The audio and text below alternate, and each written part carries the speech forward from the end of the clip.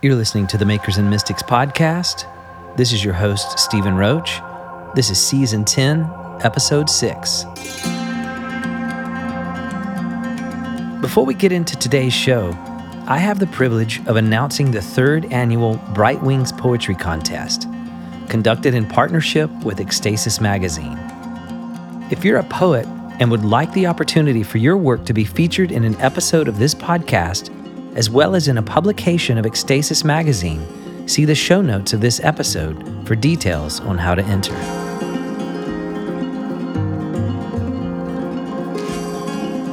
Malcolm Guite is an English poet, academic, and priest in the Church of England.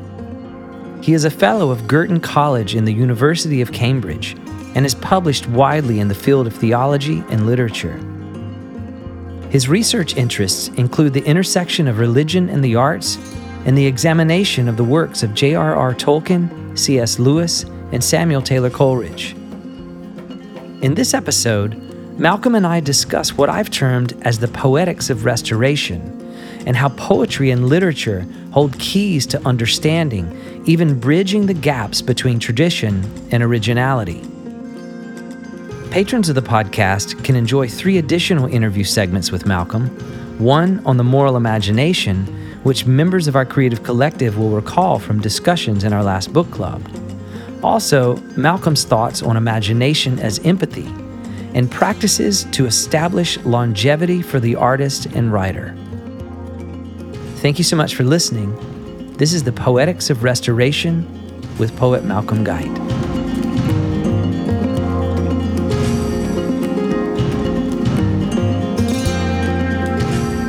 Malcolm, thank you so much for joining me today on the Makers and Mystics podcast. Well, it's a pleasure to be with you. I'm glad we've finally managed to make this happen after all the various vicissitudes we have overcome. It only took a worldwide pandemic, a couple of lockdowns, and a few years to get us to the table here. I wondered why those had happened, and now I know. Exactly. Well, a lot of our listeners would know that we just finished going through your book, Lifting the Veil, Imagination and the Kingdom of God. And so I'm excited to talk with you some from this book, talk with you about your poetry, and then hit on some of this season's theme as well of restoration for the heart of the artist. And just looking forward to hearing your thoughts on all those things. That's great. I mean, restoration is such an important word, because it's kind of the opposite, isn't it, of condemnation and write-off and, if you like, cancel as well. You know, there's all that about, you know, as though there's nothing redeemable. I mean, redemption and restoration are very, very linked things. I mean, even at the physical level, it's interesting. There's quite a popular TV show on in England at the moment called The Repair Shack, which simply consists of people taking broken family heirlooms and things, or old toys, or I mean, not necessarily items of great value, but things of sentimental value, taking them in and a group of experts restoring them to better than new. And it's marvelously countercultural. It's the exact, I mean, we live in such a sort of, you know, I think Neil Young used to talk about big bands, by which he meant that, you know, like a big pen, you just use it and throw it away. And he felt the music industry was just churning through ardent young musicians and then trashing them, and they were big bands. And there's a whole big culture, you know, the one use, throw away. And people, I think it's now infected the way people see other people. That's right. That they take human beings as one use and throw them away. Mm-hmm. Now, restoration, whether it's the restoration of a broken train toy or the restoration of a broken person, is a massively different and far better project. Yes. And it seems to be a pretty countercultural project in light of what you were just saying. Well, obviously, that use and dispose was driven entirely by I won't go so far as to say the industrial military complex, but it's about consumerism, isn't it? Capitalism thrives on selling things. And obviously, the more things are thrown away, the more things you can sell. I mean, the real scandal at the moment is the phones. The fact that it's incredibly delicate, glorious, beautifully made piece of technology with all these rare earths and minerals in it, which you think would be a family heirloom for generations to have such a thing, a palantir, a seeing stone, and you just use it, abuse it, and fling it away. And then the rare earths, melt into. They're just starting a project again here in England where they're really trying to encourage people to recycle their phones, So it is, to restore, to repair, to restore, to reuse anything is fundamentally countercultural.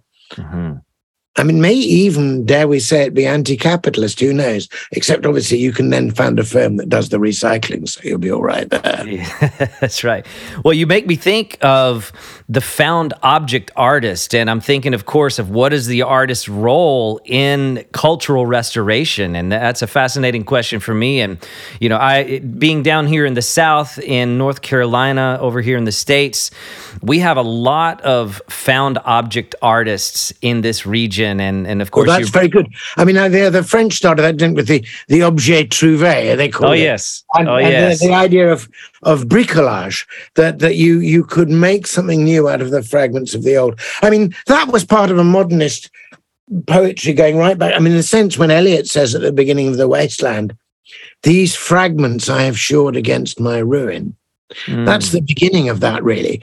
But I have to say, we sometimes make a cult of the broken, and there's nothing wrong with an artist making a beautiful new thing out of new things. Though there's another sense, obviously, even if you make a completely new and beautiful poem or painting, which is not made up out of found objects, it is nevertheless made up out of a tradition that you've received. The very idea of using paint and mixing color, the very idea of all the words we use have already been around for a while. I mean, in fact, thinking about my own role as a poet, it seems, how does one have the temerity to take this great and ancient word poet and attach it to one's own name? I mean, it seems, an extraordinary presumption. And the only thing that allows me to do it really is the conviction that all the words I use are older and wiser than I am. That each of them is also a found thing. I inherit them. They carry a wisdom which I'm not fully conscious of. But sometimes when I place them in a certain order, a kind of semantic energy, an energy of meaning is released from them precisely by their proximity to one another. And I'm just listening for what they have to say and trying to order them in such a way that their energies can be released in a directed and beneficent way towards the reader. That reminds me of something Thomas Merton said in his book, Bread in the Wilderness, if you're familiar with that writing, but he talks about the reactivity between words, that the meaning of poetry is not so much the same as a piece of scientific prose, but the meaning of a poem is kind of that reactive energy that's released through putting particular words together. Well, I think one of the things that's really helpful one can borrow from science. I mean, obviously the term reactive energy is borrowed from science. But if you think about I don't know if you ever remember that experiment one used to do in sort of junior science, where you put a bar magnet under a piece of paper and you scattered little iron filings on the paper. Then you put the bar magnet underneath, and the iron filings rearrange themselves into these extraordinary lines going from pole to pole, which indicate the force. The force is there, but you never would have known it. And the other thing you did with bar magnets was that if you put them together one way, they rushed together and clicked. And if you turned them around, or turned one of them around, they didn't want to join. And as you pushed them together, you could feel that pulse. Do you remember that? Did you ever do that as a kid in a science? Oh, yes. Okay. So I feel that way about words, almost that every word is like a bar magnet with its own polar opposites of itself and its own field but the field is not electromagnetism, but meaning. And that you can arrange them and then the pattern. And it can be done in different ways. Think about the two magnets that don't want to go together, but as you push them together, there's this quivering something, right? Mm-hmm. I mean, think of how Shakespeare does this. There's an amazing moment. I think it's in Henry IV, Part 1, where Henry IV is trying to tell his son about the need for stable government and the terror, the appalling circumstances of civil war, because they're just recovering from the Wars of the Roses. And he says something words to this effect. He said that he remembers when the flower of English chivalry, he said, met together in furious close of civil butchery.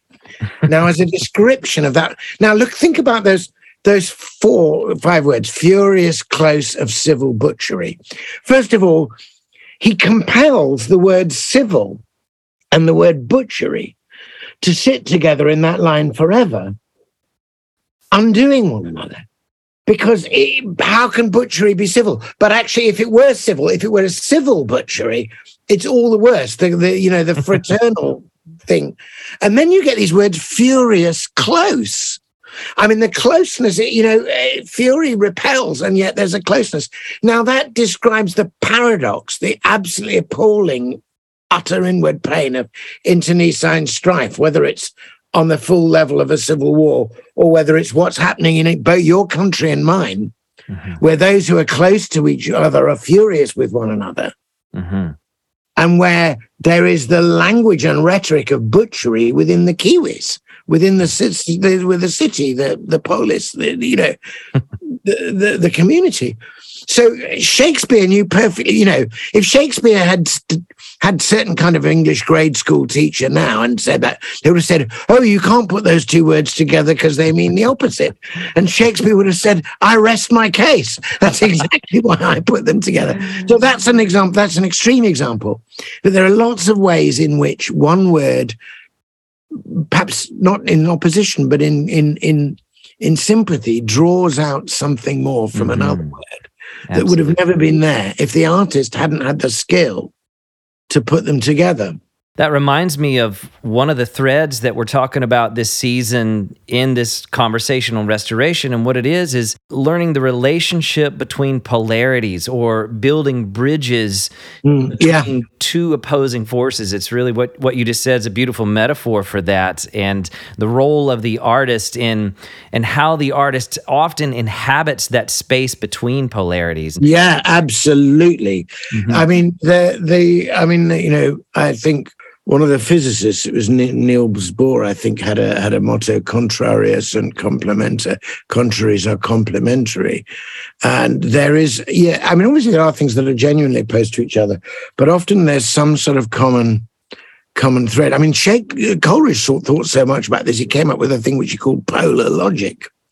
And he was really trying to think about the way those polarities work. I mean, I'm a poet, so I naturally look to words. There are certain English words which are in themselves, which contain within themselves polar opposites. So, for example, if you take the word cleave, I mean, the old translation of scripture said, a man shall leave his father and his mother and cleave unto his wife. That means cleave together. Right? But what is a cleaver? A cleaver is a thing that chops things apart. And if you cleave a piece of wood, you split it open. Yet if a couple cleave, they cleave together. And curiously in English, the word cleave contains the word leave. And it's as though the letter C is trying to hold together. Do you see what I mean?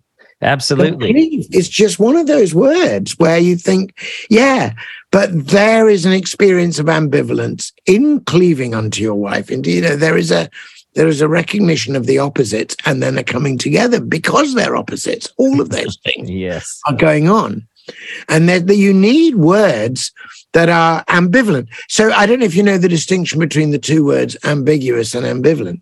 So an ambiguous word is simply, it's confusing. It's not clear what it means. It could mean one thing or it could mean another thing. There's a place for ambiguity and politicians use it all the time. I mean, we are in an absolute financial meltdown and our government has completely tanked and crashed the economy. They use the rather ambiguous term, we are dealing with economic issues. No way around it. So there's a place for ambiguity, but it's often a deceptive place. But there's a different word, which is ambivalent. The violent bit is to do with an ambivalent word is a word which at the same time means 2 distinct things for a reason, because the negotiation between those 2 distinct things is precisely what the word is about. Yes, that's very interesting. It reminds me of the word original, which I've talked about this some before, but in the word original, it has those two polar meanings. Like, for instance, if someone's an original member of the cast, it means he or she was there from the beginning of the production. But then you might say if someone has an original work of art, it means it's new and innovative and it hasn't been done before. That's a perfect example. And origin, of course, is to do with the reason why is to do with the nature of beginning and source.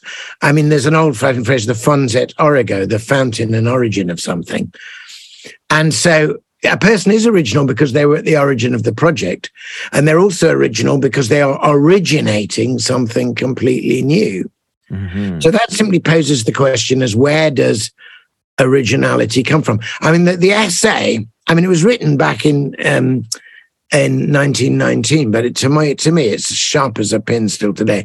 The essay that deals with that very question of originality and tradition and how they're both compassed is an essay by T.S. Eliot called Tradition and the Individual Talent, which is exactly about how do you live out of tradition and learn from it and yet do something individual and original.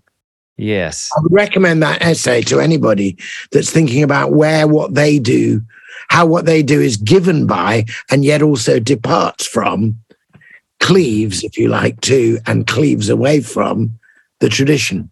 Brilliant.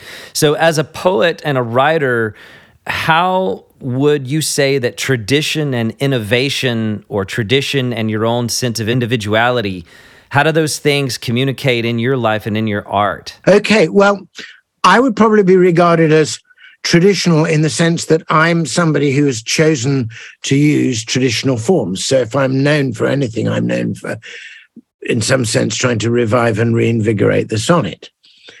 But those words, revive and reinvigorate, are very important. I mean, when I started to write poetry as a teenager, I started off as a kind of Keats wannabe, and then I became a Spencer wannabe, and then I became a Gerard Manley Hopkins wannabe, because it's like you're sitting at the back of their gig playing air guitar. You know, you're trying to figure out what they did, and you want to learn how to do that. So you don't have an original voice in that sense. But what you're doing is, as the musicians should say, you're learning your chops. You know, you're figuring out what the scales are. Eventually, you will have your voice, but you have to begin somewhere.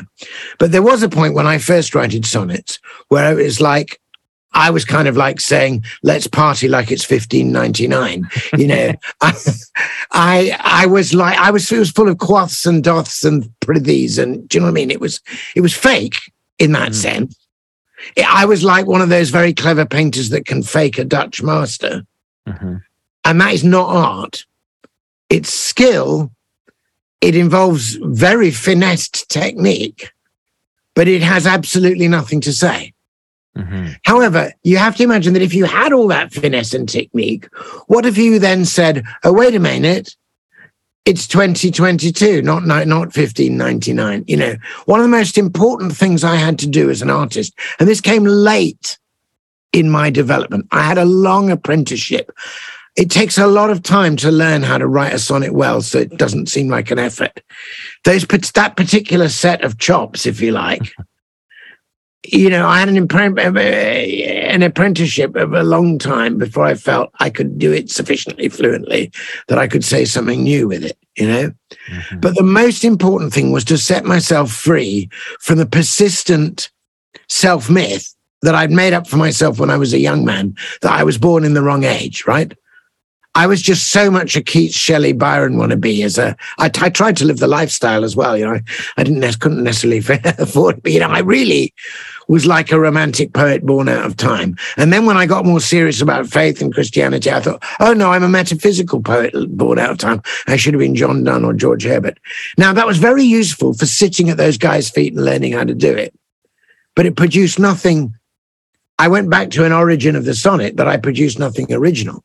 It was only when much later I sort of woke up to myself and said, I was really very helpful moment. I was rereading C.S. Lewis's wonderful book, Screwtape Letters. And I think it's the 14th letter. There's a fantastic letter about time and about how the devil, if you like, has to tempt the person away from the present moment. Because the present moment is utterly real. And the nearer they get to any kind of reality, whether it's the reality of a good pint or the reality of a breath, they're nearer to God. The more they live in some kind of abstracted fantasy, the further away they are from God. Wow. So the devil's always trying to get you away from what is actually the case. So they said, well, with scholars and romantics, you tempt them with the past, keep pushing them into the past. And if they're of the more progressive, libertarian type, push them into the future, make them sacrifice any decency or common courtesy or even their own children now for the sake of this utopian future that they're living towards. Why? Says the devil, because the past is frozen and no longer flows. And the future is unreal because it hasn't happened. But, and this is a direct quote from the letter, it pierced me through when I read, but the present is all lit up with golden rays. The present is the point at which time touches eternity. Mm. So, I mean, that's incredibly true in lots of ways, but it made me think, hey, I may despise, or despise is too strong a word. I may feel that contemporary poetic mores of fragmented free verse and so-called self-expression are likely to lead to embarrassing drivel. But that doesn't mean that I shouldn't be contemporary. Just because I don't like the style of contemporary poetry, and I like the style and form of the poetry of past ages, I'm no good if I just keep transporting myself back in some kind of literary TARDIS and hanging out with those guys. I have to be where I am. So a key poem, which is actually in my second book of The Singing Bowl, it's the title poem, has the line, begin the song exactly where you are. Mm. Remain within the world of which you're made. Call nothing common in the earth or air. Accept it all and let it be for good. Oh, beautiful. Goes on. It's so that doesn't mean that then suddenly all that stuff I learned from Donne and Herbert and Shakespeare and then later from Keats and all that stuff becomes available to me to say something contemporary with. Whereas previously, I was just having this kind of nostalgic romance with the past. Mm. So talking about restoration, I mean, what I feel I'm doing now is there might have been something wrong spiritually with my love affair with the past, just as there may be something wrong spiritually with various love affairs. But actually, it doesn't mean that there isn't love, and it doesn't mean that there's not something beautiful going on, which can be redeemed. So now I feel when I'm trying to write as a contemporary poet, that all that stuff from my love affair with the poets of the past is now, I hope in some maturity and presence, available to me as range, as technique, as illusion, all of those things. Now, I'm sure I can't be the only person here who, as a contemporary artist in whatever art form, has found the over-the-top, the kind of post-romantic and now modern and now postmodern cult of the artist as the lonely, peculiar genius saying their weird things to nobody. And because it's difficult, the rest of us have got to pretend to understand it and call it art. When you know perfectly well that it's not art, but there's a kind of convention. I know there are lots of real artists who actually know how to paint and know how to sculpt and who don't want to do that, but then feel that they're left out. They're not part of that scene. And who therefore look back to the great masters and say, I'm going to learn from Van Gogh, I'm going to learn from Matisse. So those people need to know that learning is all to the good, but you're not that person and you're not living in that age. God has set you for reasons that he knows better than you do and given you the gifts you have for you to articulate this appalling moment in which your country is being pulled apart from the inside by invisible webs and threads from a cyber world that doesn't even exist, and yet which is cracking open the fabric of your actual community. Now, what are you going to say to that? And how are you going to speak to that? And how are you going to step into those breaches and find the holy ground, which is common ground? How are you going to make a culture that people on both sides can share? Mm-hmm. Now you know why you fell in love with all those past artists, because they're going to give you the power to do that thing now. But it has to be now. Yes. So you can draw from the past, and you can even see prophetically, I guess, of a vision for the future, but it must be lived out and implemented in the moment. Yeah, absolutely. Absolutely. The point about prophecy is not idle speculation about what will happen, but insight and hope about what to do now. Mm-hmm. You know, the long prophetic arc of the scripture from the garden and the trees and the loss, and yet that was a place from which all the rivers flow, to a place where there is another river and the leaves are there, the trees are there, and the leaves are for the healing of the nations. But this river is not now some primitive garden of origin. It's the city of God it's flowing through. It's the mature community.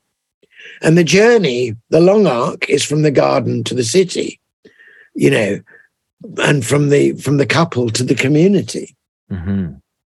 And the point about that vision is not to say, hey, I'm always just going to live from there, but to say, that is the journey you're on. That is the destination. Now, as it happens, you've just been thrown by your brothers into a deep, dark hole and sold into slavery, which you might think is just deep shit. Why should I even, you know, like, there's just... Funnily enough, turns out God is sending you into Egypt to change this stuff. You know, you're Joseph in that moment. You need that story. So we are always somewhere in between the garden and the city. But the great thing is that we do have the vision of the city of God. You know, when St. Augustine, that great theologian, wrote, I mean, everybody reads the Confessions because it's a wonderful work. Fewer people read the city of God. But I mean, if you don't read the city of God, the thing to know about the city of God is that he wrote it in the immediate aftermath of the cataclysmic 9/11 style event, which was the fall of Rome. Rome called herself the Eternal City, and she finally falls in what is about 410 to the Goths and the Ostrogoths. St. Augustine doesn't go, well, that's done history. He writes the city of God and says, you've got a dual citizenship. You've got this other city. And the light of the values of this other city will guide you while you're living in the temporary city, you know. Mm-hmm. You'll apply that eschatological hope to practical action now. I love that phrase too, between the garden and the city. That's such a beautiful phrase. A city is itself a kind of garden city, isn't it? Because there are the trees and the leaves. Mm-hmm. But there are also the walls and the towers. And, you know, that there's a place for nature in that city, but there's also a place for what we build. And Revelation, insofar as it gives you any description, of course, it's all entirely symbolic. You know, we're talking entirely in metaphorical language here.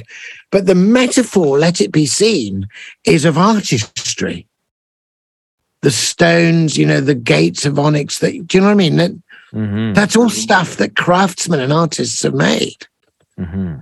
And this is a difference, I think, you know, I don't know if you went to the talk at DETA 10 that Judith Wolf and I did about eschatology in Lewis and Tolkien. Anyway, I mean, we were talking about, they both have visions of the soul's journey and paradise. And in a way, Lewis's is slightly more pessimistic. You may remember in The Great Divorce, the artist who comes up, you know, from the suburbs of hell and goes, oh, wow, I've got to paint this. And the other artist, who's really one of the saves, says, no, you've got to look at it. And he says, no, I you know, I've got to make it mine. He said, no, you're right, you know. So Lewis is questioning. He wants to write about the self-serving vanity of artists and wants them to set their paintbrush aside in light of the utterly divine. And that's totally understandable. But you get Tolkien, a slightly more optimistic view of the arts, saying, I beg to differ. And in Tolkien's similar parable tale, Leaf by Niggle, who's the artist who never manages to finishing anything, but he finally gets one leaf really good, and then ends up he gives his art away to roof his neighbor's house. But when he comes to the edges of paradise, to where purgatory is fading into paradise, exactly the same subject as Lewis's book, there's a moment of just heartbreaking joy when he sees the tree that he had imagined with his leaf exactly as he achieved it, but everything else there. And he realizes that tree in all its beauty, even in God's vision, would never have been standing there had it not been for his subcreation, as Tolkien would say. Mm-hmm. And that there was a proper role, even in paradise, even beyond for the artist's utterly joyful exfoliation, as it were, the kind of unleafing and unfolding of God's originally proposed theme. And then, of course, it turns out in that story that the thing that Nigel had found beautiful enough to want to paint turns out to be incredibly healing for other people. And their place, the combination of himself and his neighbor, Mr. Parish, Mr. Nigel, becomes a railway stop called Nigel's Parish, where their art has this healing. So Tolkien, I think, had a slightly more optimistic view of the final efficacy and place in God's providence of our work. And I have to say, I lean with Tolkien there rather than with Lewis, much as I love Lewis. I understand Lewis's stricture. Because you remember the artist in Lewis says, "Oh my God, my reputation! I have to go back and defend my reputation. You know, I have to arrange. You know, the other side mustn't win. You know, he's completely involved in these bitter internecine artistic wars about isms, and he refuses heaven for the sake of his isms. Wow, that's a danger for every artist, even dare I say it, as a formalist poet."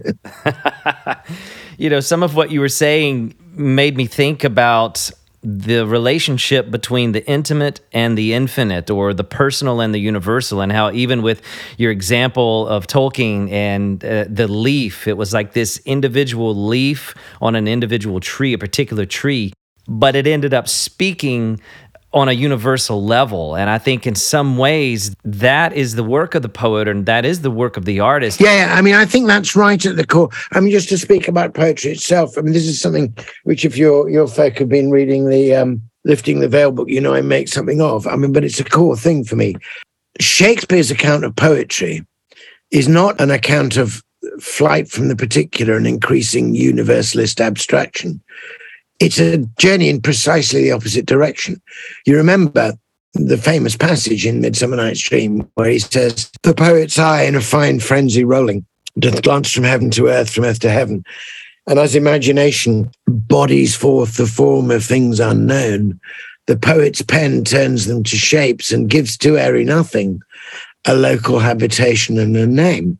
So the great thing is the juxtaposition of the words imagination and bodies.